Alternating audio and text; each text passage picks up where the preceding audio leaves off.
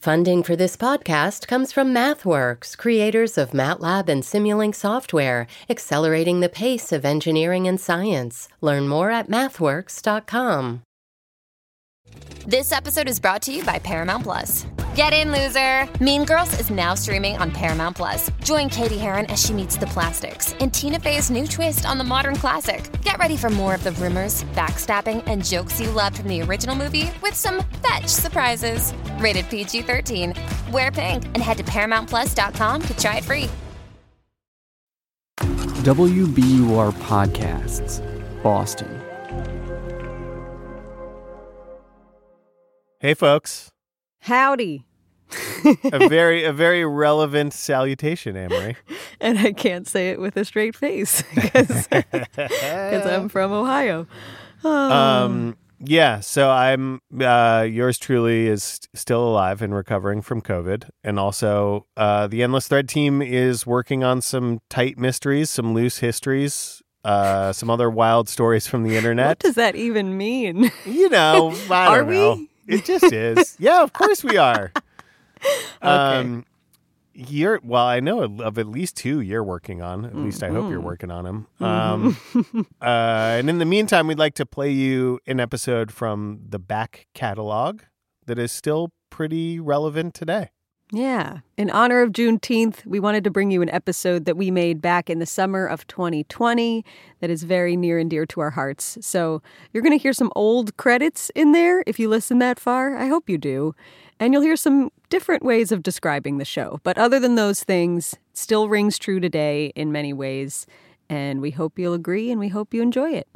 So swing into the saddle with us and let's ride. Giddy up. Amory. Mm-hmm. When I say cowboy, what do you picture and what do you hear? Ooh. Dun dun dun dun dun dun dun bonanza. Dun dun dun dun dun dun dun dun dun.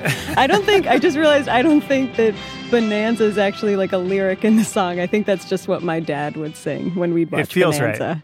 Right. It feels good. Yeah. What about you? So I think about Shane, that like sad cowboy movie. Have you seen that movie? No. It's okay. So like this mysterious gunfighter like helps a bunch of settlers fight back against a cattle baron trying to run them out of the valley. You know, your usual cattle baron storyline. Yep. And Shane gets shot near the end of the movie and rides into the sunset while his friend, this little boy, yells, "Shane! Shane! Come back, Shane!" But Shane, like, doesn't turn around, maybe because he's actually dead from the gunshot wound, riding dead on his horse into the sunset. Well, now I don't need to see it. Thank you. Sorry for the spoiler. But I think there is something interesting about that movie. This cowboy drifter dude, Shane, who gets hired as a cattle hand and then helps the settlers fight back, he shows up soon after the Civil War. Which is when a lot of people were showing up in the West to find new opportunities after the war ended. But the depictions of this time period, almost all the Shanes are blonde-haired, blue-eyed dudes, when in reality, a lot of these cowboys were black.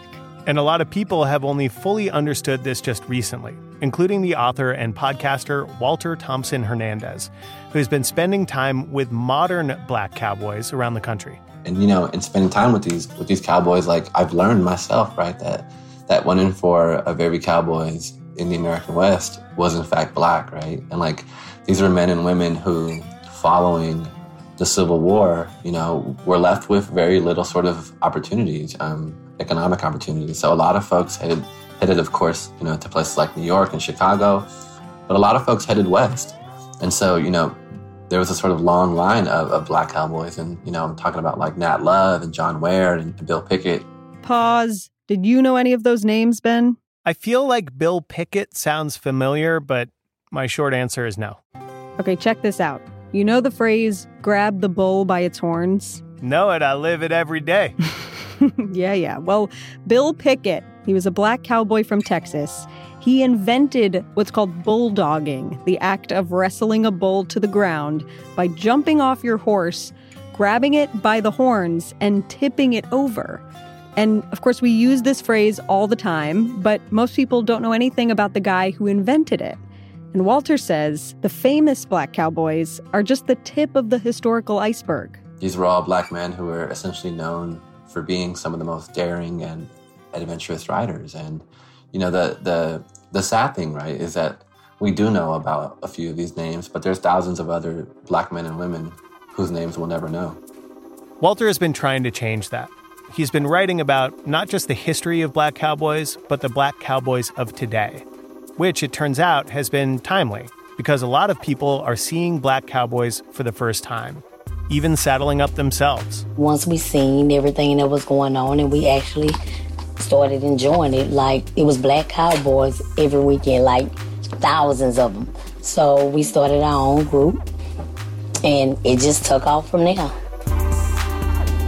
I'm Ben Brock Johnson. I'm Amory Sievertson. And you're listening to Endless Thread, the show featuring stories found in the vast ecosystem of online communities called Reddit. We're coming to you from WBUR, Boston's NPR station. Today's episode, Giddyup!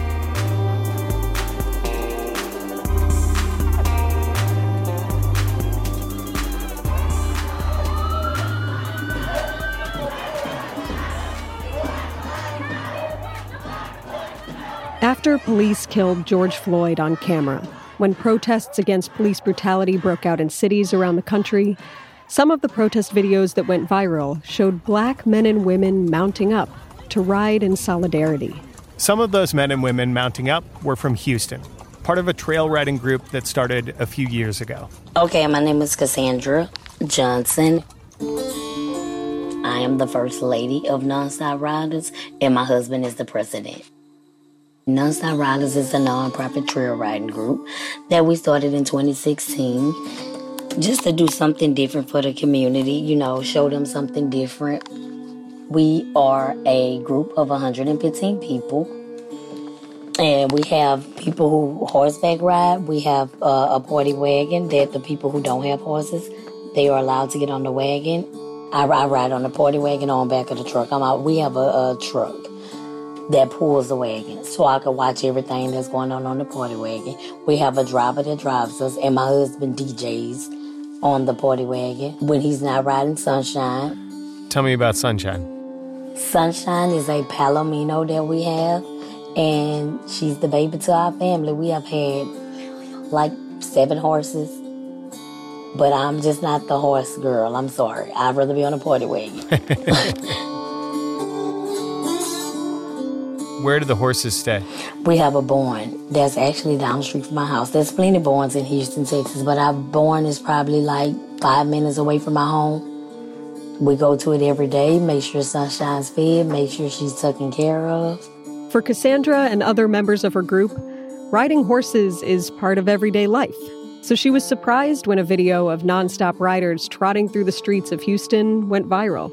I mean, it's kind of normal to me because I go to trail rides every weekend. I see thousands of black men on horses. Thousands. But we stay out of the radar, like I said, so nobody believes that, you know, it's black men that ride horses, but there's plenty. Do you think part of the problem is that people have forgotten some of this history? I do. I believe we've forgotten our own history until now. Walter Thompson Hernandez grew up 1,500 miles away from Houston, in Los Angeles, where, when he was a kid, the sight of a black person on horseback was surprising. When I saw like black cowboys for the first time, you know, I was about 6 years old, and my mom and I, you know, I grew up about 5 minutes away from Compton, so we were like kind of always in the area. And I see these like 2 black men on horses one day, and it kind of just like really startled me, you know, and it really sort of just surprised me that I hadn't learned about black cowboys in schools, you know, like in the history books and in these sort of like John Wayne films and Clint Eastwood films. Like it's all just like white cowboys, right? Killed just about everything that walks or crawled at one time or another. And I'm here to kill you, little Bill. And I was like, Mom, like, look. And you know, my mom looks at me and she's completely unfazed. You know, she's just like, yeah, like black cowboys, you know. This was the beginning of a journey that would eventually lead Walter to focus his writing on black people getting into the saddle. Why do you think the story of black cowboys is not really usually included in a mainstream understanding of like American history? Part of it has to do with this like historical amnesia. I think like our attention spans, you know, are often really short. And, you know, as a society, we kind of forget things every 5 to 10 years, and like things get sort of repurposed or rediscovered. So I think that's part of it. But I also think it's like in line with this sort of like, you know, historical erasure too, right? Where like the gatekeepers, you know, those folks who eventually sign off on these stories and like don't want it to be too normalized, right? They're like, okay, we can give you the image of a black cowboy every 10 years, but like, that's enough, okay? That's it.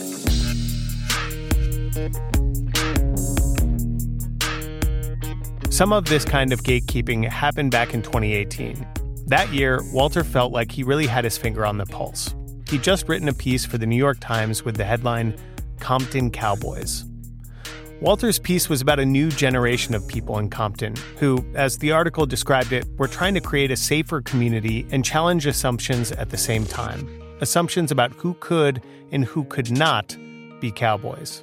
Old Town Road, a song first released in the fall of 2018 by the then relatively unknown independent rapper Lil Nas X, would also challenge these kinds of assumptions. This is my hot take. Okay, so I wrote that New York Times story early 2018. And I think Old Town Road comes out late 2018, October, November, something like that. And so I'm like, man, like, I think... Did you write Old Town Road? Did you write it? I'm the ghostwriter. Okay, guys, listen. Hot take. I wrote Old Town... No, I did not write it. Old Town Road. I had nothing to do with Old Town Road. Riding on a horse, you can whip your Porsche. I've been in the valley, you ain't been up off that porch now. Can't nobody feel. But I will say that I think the Compton Cowboys in some way maybe help spur that, you know, and, you know, pun intended, right? Spur that. Yes. Yeah. The song first gained a following when the Atlanta rapper started posting it anonymously on Reddit. That fed into posts on the video and music social media app TikTok, where kids use the song as a soundtrack to videos. And right around the same time, one of the biggest video games of the year, an outlaw action-adventure game set in the Wild West called Red Dead Redemption 2, launched. It would go on to sell 35 million copies and become one of the most popular video games of all time. Lil Nas X took rootin' tootin' footage of the game and set it to his song. And that video quickly got millions of views on YouTube. As the song became inescapable, it launched a new wave of the cowboy aesthetic in Black popular culture, the so-called Black Yeehaw agenda. And a lot of people questioned the validity of history and the trend. Billboard even took it off the Hot Country chart, saying it supposedly didn't meet the standards of today's country music, a move that, all by itself, caused a huge controversy. And then came the release of an Old Town Road remix featuring white country singer Billy Ray Cyrus, which, along with launching the song into the stratosphere, was basically an attempt for the song to be recognized as a country song. The fact that Lil Nas X wasn't sort of initially allowed to partake in, you know, this sort of like country music genre because of frankly, you know, of how he looked. You know, this was a black man from Atlanta who had like a hip hop beat, but who was obviously like doing it in a very country way. Like that's a country song, a really sort of catchy country song, right? So I think there is a connection there, you know, and I think this sort of like larger yeehaw agenda, like quote unquote, right, is something that like has always sort of like tiptoed between like, you know, like hip hop culture and country culture. But I think it's like a conversation that was bound to happen. And I'm so happy that that song really blew up and took off in a way that I think nobody imagined. It took off right as Walter Thompson Hernandez was expanding his 2018 article for the New York Times into a book about Black cowboys. I'd be lying if I told you that I didn't email my editors and publishers. I was like, hey guys, like we have to publish this earlier. You know, like this is really taking off, you know? So I did that and they were like, no, Walter, that can't happen. Walter's book is out now. The Compton Cowboys, the new generation of cowboys in America's urban heartland. And it explores the idea of who gets to decide just who and who isn't a cowboy. The definition itself is tricky. Do you have to be roping cattle on a ranch to be a cowboy? Is it about the outfit, the way of life? Or, in 2020 America, is it something a little simpler? A relationship with a horse? who gets to take ownership of the definition. We do rope cows. We do rope cattle. You know, we have living quarters with trailers. We have horses. We have horse trailers. We have barns. There are black cowboys. And there are black cowboys that choose to stand up for what's right. Well, you know, in writing and researching from this book, I spent a lot of time with different black cowboy and cowgirl communities throughout the U.S. I spent time in Oakland. I spent time in L.A. I was in Houston. I was in Atlanta. And I was in Philadelphia for a bit as well. And, you know, one thing that I saw was like there was such a huge sort of difference between like urban riders and rural cowboys, right? The Compton Cowboys, you know, they are cowboys, but they're also folks who, you know, live in Compton. So you really won't see them, you know, dressing up with like, you know, cowboy hats or cowboy boots or like Wrangler jeans. Like these guys and women are wearing, you know, Nikes and Nike Air Jordans, you know, and sort of doing that. And their biggest thing is at least finding a few times a week to ride together.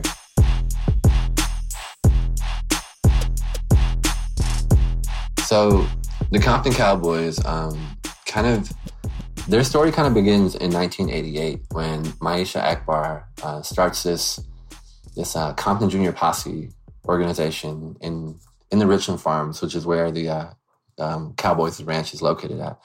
And they sort of take up horse riding and really sort of like, you know, tap into this cowboy culture in Compton.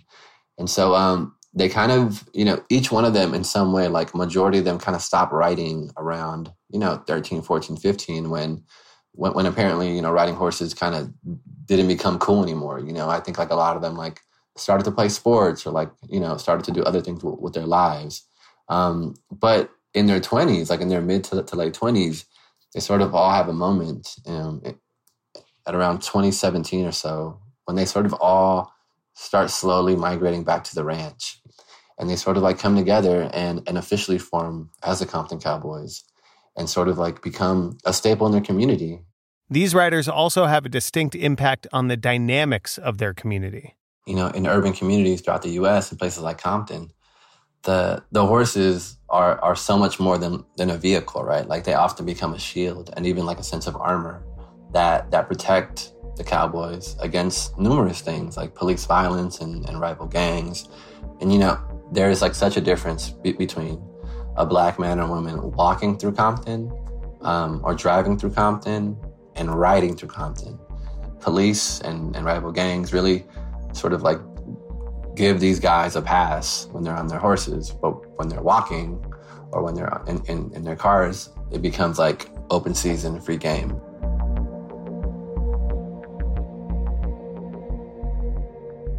Back to Houston in a minute.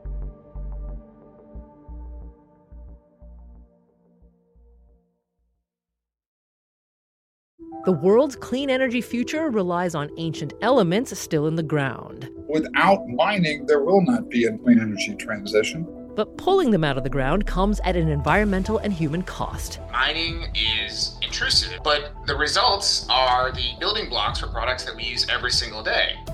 I'm Meghna Chakrabarty. Join me on Point for Elements of Energy, Mining for a Green Future. 5 special episodes. Listen and follow On Point wherever you get your podcasts.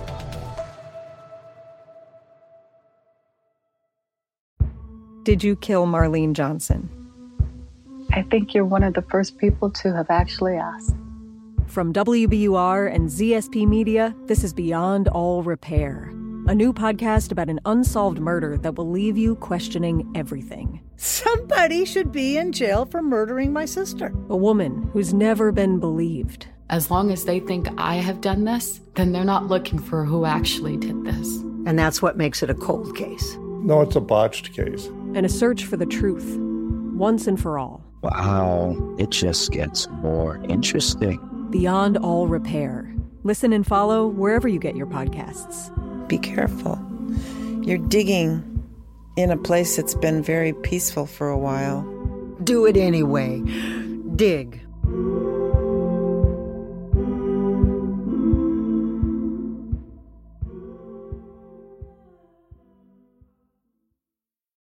When Walter was researching his book, Compton Cowboys, he went to Houston and witnessed some of the local traditions of the trail riding groups there. A place like Houston is really sprawled out, and, there's more opportunities for these huge, massive rides, right? And these beautiful Zydeco dances on Fridays and Saturdays, which I actually attended. Cassandra, the woman who founded Nonstop Riders with her husband, participates in these events every weekend.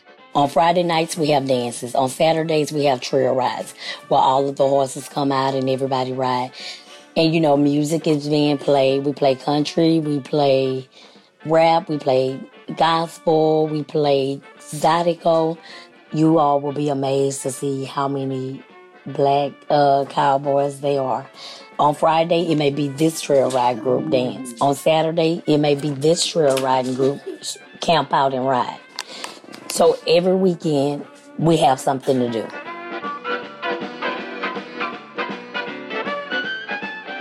Tell me about what happened last Friday night before the first protest you went to.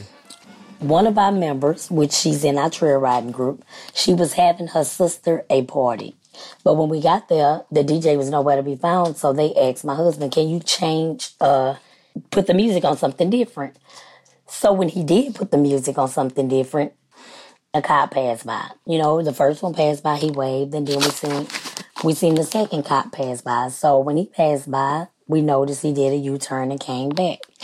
When he came back, he parked the car, he got out, he said, turn it off. So we were like, okay. So my husband, it's not his equipment, so he fumbled with it for a minute, and then he turned it off. He closed the computer and turned it off. And he asked him for his driver's license. And my husband was like, okay, I'll give you my driver's license, but what's the reason behind me giving you my driver's license? I'm going to give you a loud music ticket. I'm like, are you serious? I'm angry. He's giving my husband a loud music ticket.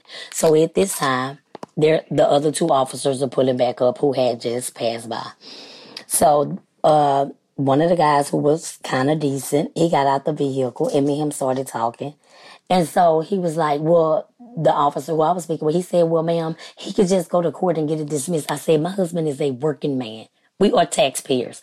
Why is it that he has to take off of work and sit in the courthouse for a loud music ticket when you asked him what to do and he complied with what you asked? I'm like, sir, they're riding downtown. We're here not doing anything.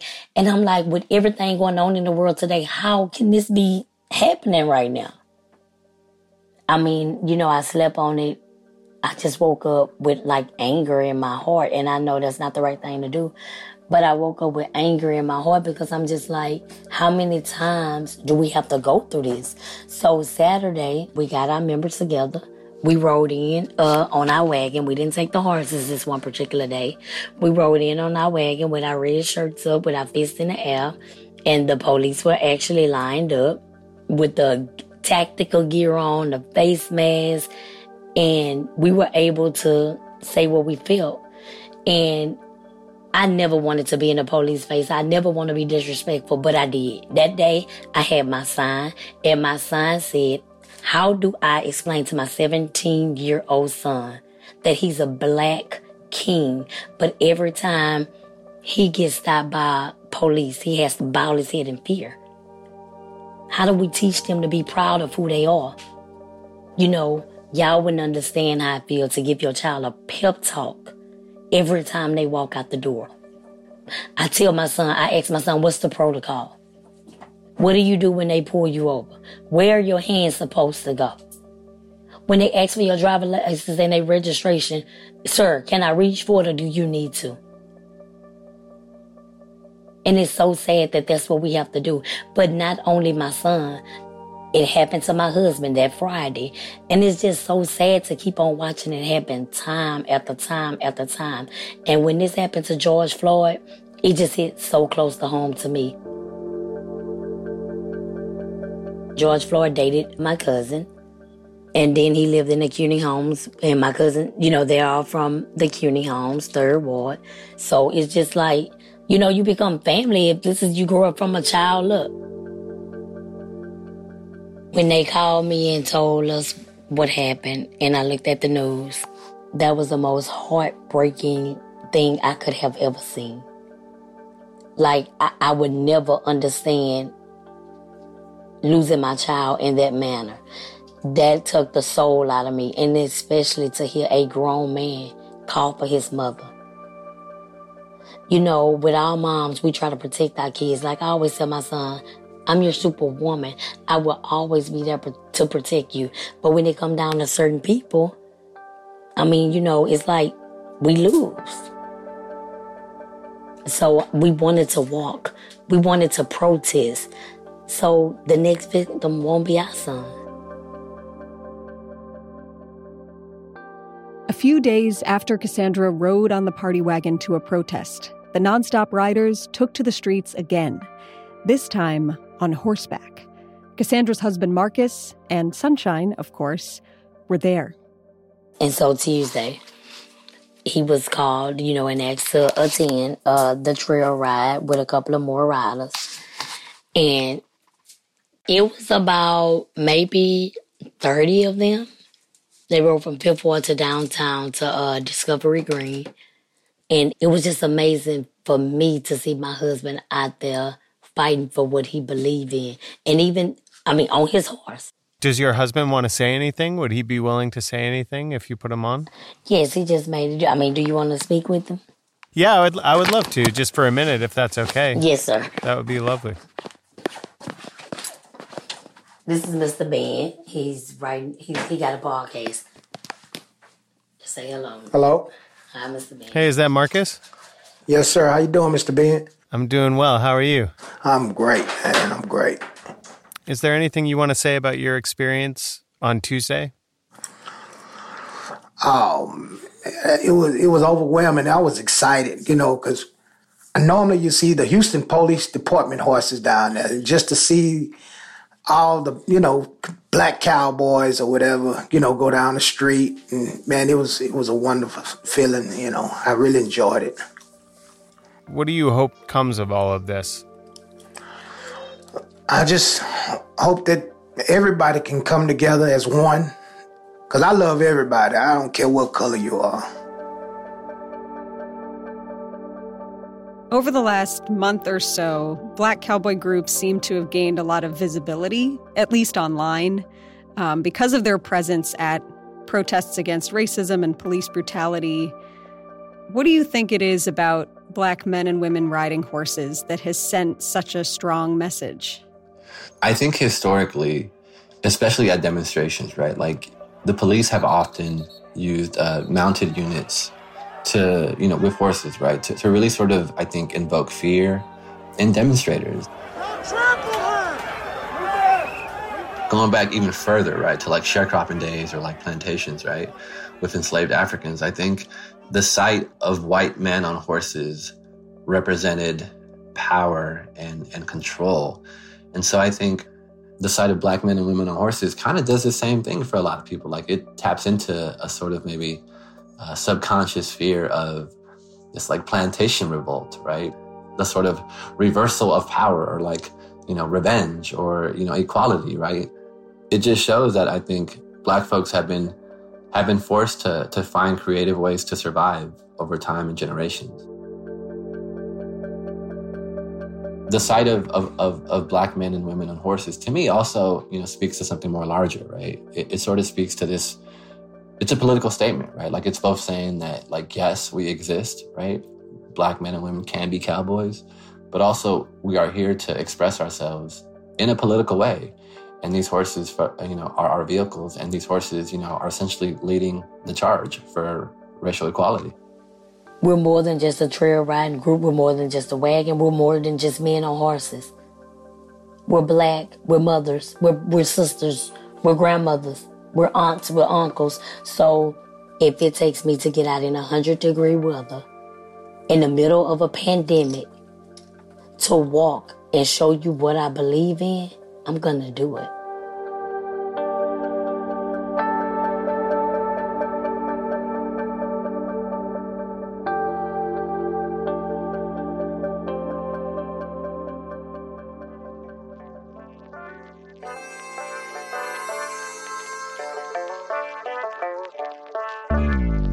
Endless Thread is a production of WBUR, Boston's NPR station, in partnership with Reddit. Josh Swartz is our producer, who loves seeing horses at protests because it's a great example of animals doing stuff. Iris Adler is our executive producer, and she thinks the controversy around Old Town Road was just one big face palm. Mix and sound design by Paul Vikis, who grabs life by the horns to escape our boring dystopia. Michael Pope is our advisor at Reddit, and he does not dance to Zydeco, but he does love dancing to music French people might play at a party or just with friends around. Editing help from managing producer Kat Brewer, extra help from Frank Hernandez, and additional music by Paul Vikis.